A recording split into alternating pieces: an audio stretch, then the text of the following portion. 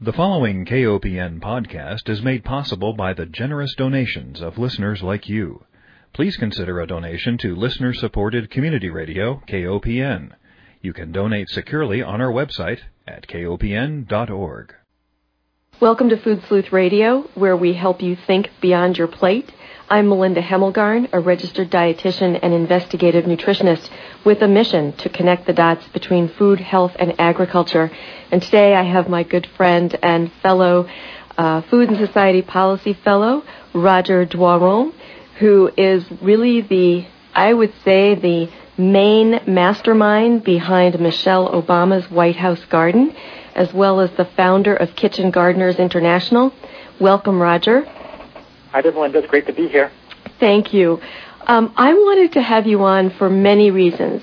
One, certainly to recognize your wonderful work and what's been going on with the White House garden, but also prior to that, your work with Friends of the Earth in the European office, and your work with international food agencies really makes me think about how we can solve the world hunger problem, and I sense that you might have some feelings about that. And then, of course, your new campaign this July 4th, which is all about Food Independence Day. And I love this concept because of what Abraham Lincoln said about people not being oppressed when they have the skill to produce their own food. So how did you get started with Kitchen Gardeners International, first of all? Well, Kitchen Gardeners International was an idea that I was starting to kick around a little bit while I was still living in Europe. My story about my European years was that I was working for Friends of the Earth during the week. With Friends of the Earth, for people who don't know it, it's an international environmental nonprofit group. And we were doing a lot of the things that environmental groups do in terms of trying to shout from the rooftops about how we needed action on issues such as climate change and energy policy. And on the weekend, I was spending many of my weekends out in the Belgian countryside learning how to garden and learning how to cook, mainly from my Belgian mother-in-law. And Kitchen Gardeners, I kind of look as a sort of hybrid cross between those two efforts. That we're doing some environmental work and we're doing some advocacy work. But we're also really very focused on just trying to get people out, scratching at the earth and producing some of their own food and shortening the distance from field to fork and plot to plate by actually doing some of the stuff on their own. So it was really that marrying, I think, of those two areas of interest. So did you grow up with a garden, or was this a new revelation while you were in Belgium?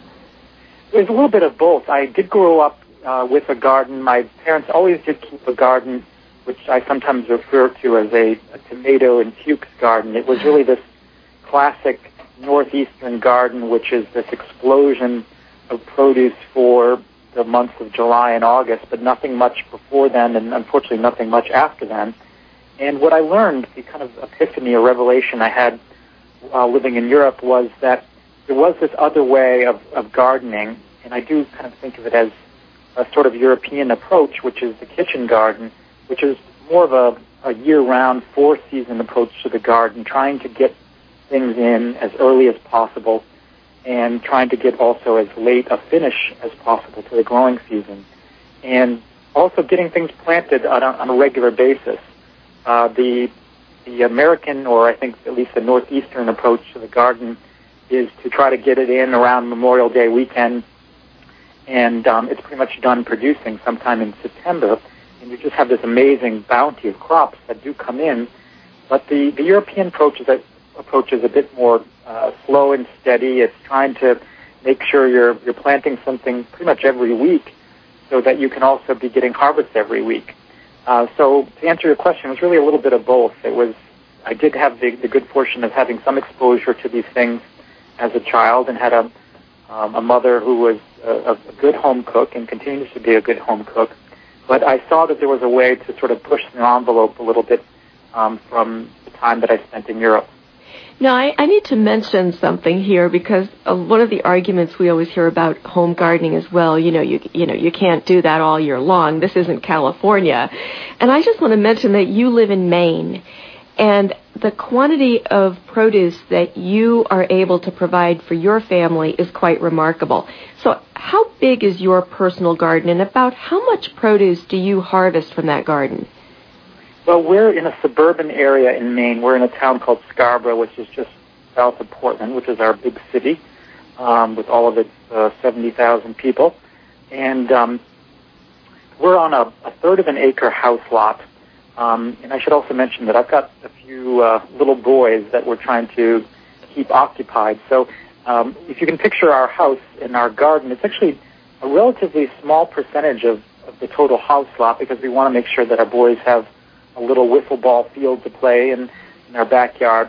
So the amount of area under cultivation is about 1,500 square feet. So it's not enormous. It does seem a little bit large by most people's standards these days, because they're used to just seeing a few tomato plants on a patio, I think. But it's not a huge plot. But at the same time, as you mentioned, you can get a lot out of even a small space, and even a much smaller space than ours. And my wife and I had this idea. Actually, I should give credit where credit is due. My wife had this idea last year, which was, she said, let's try to keep track of everything that comes out of our garden. And I have to say that I was not as enthusiastic as I perhaps should have been when she first came up with this idea, because I was picturing doing the work of gardening, and there is definitely some work involved, and then adding to that work in terms of having to weigh every leaf of lettuce and every strawberry and every head of broccoli that came out of the garden. And I basically said to her, are you sure that we want to do this? Right. And she said, well, I think it's really important. And she didn't have to twist my arm, because she was basically seeing the future a lot more clearly than I was, in terms of where the country would be and where the world would be, in terms of trying to tighten our belts a little bit and, make family budgets go a little bit further. And so we did keep this project going throughout the entire growing season last year.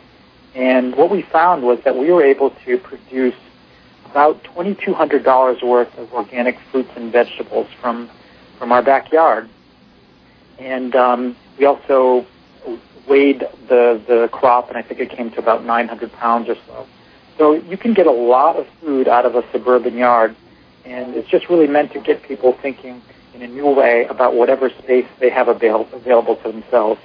Well, that's amazing, Roger. I had seen a statistic that said $50 worth of seed produced $1,200 worth of produce, but $2,200 worth of organic fruits and vegetables. So when people say, that these foods are healthy but they're not affordable, I really think this is a way for people to afford the kinds of foods that we all know are good for us and good for our children. I agree, and that was really my starting point with starting up Kitchen Gardeners International. I was tuned into the local foods movement, but I was also aware that in terms of access, only a small percentage of the population was enjoying some of these local foods, and in many cases it was people living in cities, people who had more income, who were able to shop at the farmer's market, or able to go to the best restaurants in town that were serving these delicious local foods. And I guess on a good day, I think of myself as a sort of a local foods populist, trying to make these foods more accessible to all kinds of people. Absolutely. It's really a food justice issue. Let me ask you now about the White House Garden. I know this was an idea that you had, and you ran with it, and you successfully used social marketing strategies, and now we have, again, a garden on the White House lawn, setting an example for American citizens to be more independent, produce more of our own food, make it affordable. And my gosh, what a model there on the White House lawn. And I know you've received many kudos for this. You received a Heart of Green award. Your idea was voted the grand prize winner of the On Day One contest, which was sponsored by the United Nations Foundation. You've received tremendous national recognition for your work, and justly so. But tell me a little bit how you got this going. Well, it started, I think, like what gardeners do is they start with something very, very small, which is a seed, and they plant it and they hope it lands on fertile ground. And I think that's basically what happened in this case. I was a real amateur historian in terms of knowing the very basics about the White House grounds and how they had been used, perhaps misused in the past. And so I knew that it wasn't such a stretch, this idea of trying to get a garden planted, a food garden or a kitchen garden planted at the White House, because it had been done before. In fact, it was one of the first things that John Adams did when he moved into the White House as its first resident in 1800. So I knew that history was sort of on my side and on our side. And I was also a sort of amateur historian of past efforts to make this happen. I'm, of course, like so many people in the local foods movement, a big fan of Alice Waters and her work. And I knew that she had called for a garden back in the 1990s when President Clinton was in office. I just tried to take a look to find out, what was going on at the time that made that not happen, or what was it about that particular pitch that maybe didn't work, and what could I try to do a little bit differently. And what I tried to do is really take something very small and make it into something bigger by getting more people involved. I think I'm not a household name by any stretch of the imagination, so people weren't going to sign on simply because Roger said that they should sign on. But I just tried to appeal to people's sense of reason and certainly couch it all in terms of our history, but also make it very much about the future, that this is something that makes sense for us and for our children. And we did manage to just kind of catch fire on the Internet by putting the idea up in the right way, at the right time, in the right places, and used social networking tools, and we put together a couple of cute little videos that sort of went viral, I think as viral as a gardening video can go, and we just continue to build on our successes as we had them. And now we have a First Lady who is truly leading the nation, and now we're getting gardens started everywhere. I'm thrilled.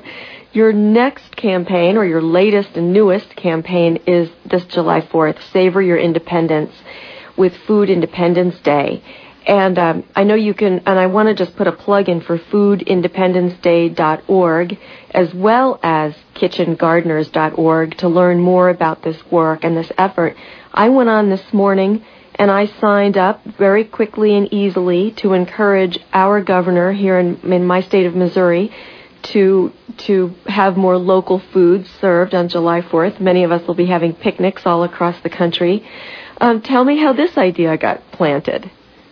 Well, here, the idea was really just to, I think, continue the momentum that we had built up with the White House effort, and to sort of reach out to some other first families. And because it's not perhaps the right time for some people to be starting gardens, we thought, well, let's show off, what gardens and farms do best in terms of, let's really put the emphasis on the food now. And since the July 4th holiday really is about the food for a lot of people, it's really a wonderful time to be enjoying what our local farms and gardens are producing. It just seemed like a natural. And once again, we're not trying to really be crazy here. We're just trying to say you're going to be getting your friends and loved ones and family members together anyway that day. Let's try to do something a little bit more ambitious maybe than we've done in the past, and make some connections that perhaps we haven't made before. Get some food sourced locally from farmers we know, or perhaps we ought to know. And I think that's really what this is about, is making some of those connections to people in our communities who are producing these wonderful foods. I have the Abraham Lincoln quote in front of me where he talks about the value of deriving a comfortable subsistence from the smallest area of soil.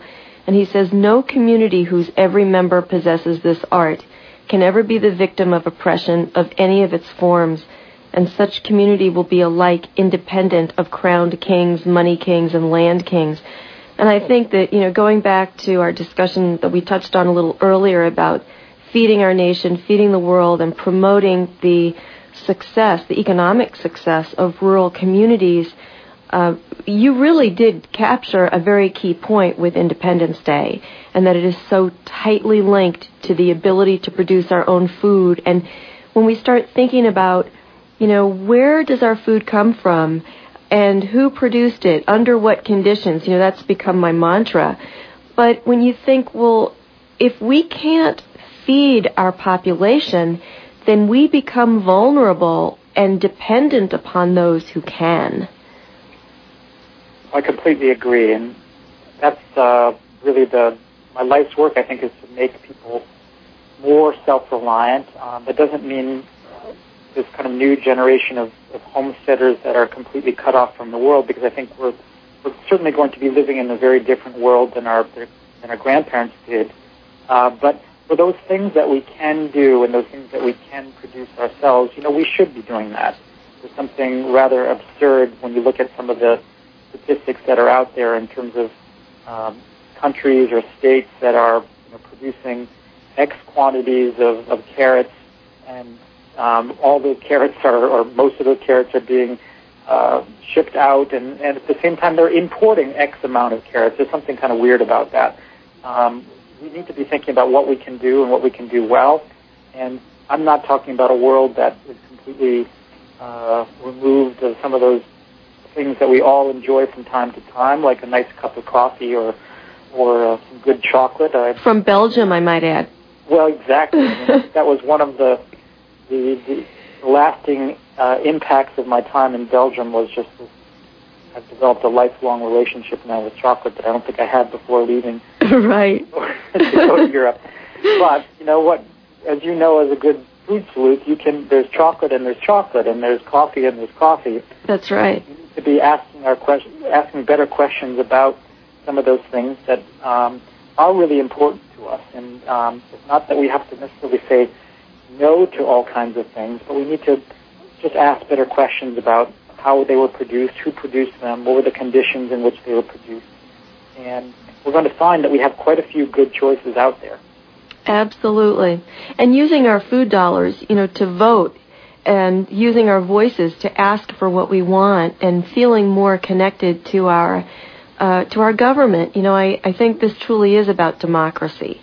And if we live in the United States, I think part of our responsibility in a democracy is to be involved. And I know I sent Michelle Obama a little thank you note, specifically after she received a letter from the Mid-America Crop Life Association, which I guess, I would describe as a front group for large biotech and pesticide industries, where they reminded her about the importance of, and I love this term, crop protection, which is kind of the propaganda word for pesticides. But I was disturbed that she had received a letter from the Mid-America Crop Life Association saying that, we needed pesticides. And I wrote her a letter and I said, thank you for making this an organic garden. And I think that certainly, with your work through the Friends of the Earth, I've read a lot of their materials, and they ask really good questions about what is our responsibility to future generations. Can we produce food organically? Is that the way to feed the world? We're told that we can't feed the world with organic gardening, and yet I believe the Food and Agriculture Organization came out with a paper recently saying, yes, indeed, we can. Moving towards smaller scale operations where you've got more local independence. Tell me a little bit about some of your observations in your work internationally, and maybe touching on some of these points that I mentioned. Well, we're still developing our portfolio of activities that are happening outside the U.S., and we're encountering some of the same problems that I think other organizations encounter, in that as an organization that is global in scope, we're still finding that we're limited in our ability to reach a lot of people and organizations abroad, simply because they simply don't have access to the internet and to some of the information that has just become part and parcel of our everyday life here in the United States. But we are quite hopeful in the sense that there really is an international movement out there now that is questioning some of the propaganda that you mentioned about how we're going to manage to feed the world, and perhaps more importantly, they're really proposing alternatives. And I think that's really what it comes down to, is there needs to be a real free market of information so that people can make some of their own judgments about really what is best for themselves, for their families, for their communities, and that there can be some solidarity. And that's certainly what we're trying to do, and we're really excited about working with some locally based community groups in different parts of the world. We did a project last year with a group of organic farmers in Kenya to get a number of school gardens planted there and to get a number of organic farmers trained in such a way that they could be also teaching gardening to their own neighbors. And we're also working with a couple of groups now in India, and we're really excited about a new project that we're going to be working on there to help a number of former prostitutes become both economically self-reliant, but also self-reliant in terms of their food by getting some gardens planted that they're going to be tending. So there's a whole world of need out there, but there's also a world of opportunity, and we're trying to make some connections that aren't being made right now in such a way that I tend to divide the world up into the haves and have-nots in terms of gardening. There are people who have information, there are people who have funds, and then there are people who are looking for those things. And we're trying to serve as a bit of a channel for that flow. Well, I think it's clear that you're making a contribution to saving the world. You know, it's almost like one garden at a time. You're feeding the world, and you're helping people to become independent. Now, I want to get back to the Kitchen Gardeners International. Your website is incredibly informative. I searched for information on container gardening. I was looking at some specifics on growing specific vegetables. I know you also write for Mother Earth News, and you've done some great articles. I think your most recent one was on strawberries. What can people expect when they go to Kitchen Gardeners International, and how can they get involved? Well, thanks very much for asking that, Melinda. I think they can expect a couple of things. We want to make sure that we're really providing quality information about planting a garden, maintaining a garden, but also kind of what comes after that, because it's all well and good to tell people to plant chard and kale, but they also need to have some ideas for how they're going to be using it afterwards.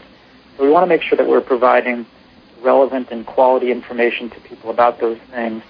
But I guess I would also hope that they would come to Kitchen Gardeners expecting community and solidarity, and that's a little bit tricky to do with an organization that's global in scope. But we're trying to once again use the internet and use social networking tools to reduce some of that distance between people. And we do have a very vibrant online community of people that are getting to know each other. They're exchanging information. They're uploading videos. They're forming virtual groups of their own, whether it's for an issue. We have, for example, a group of people who are really pumped up about keeping chickens in their backyards. You might say to yourself, well, that's not exactly kitchen gardening, but we're trying to define kitchen gardening in a pretty broad sense. For me, it's really about a lifestyle. It's not simply something you fit into a couple of minutes per week. It's really something where you're talking about making a lifestyle change, but a very pleasant change.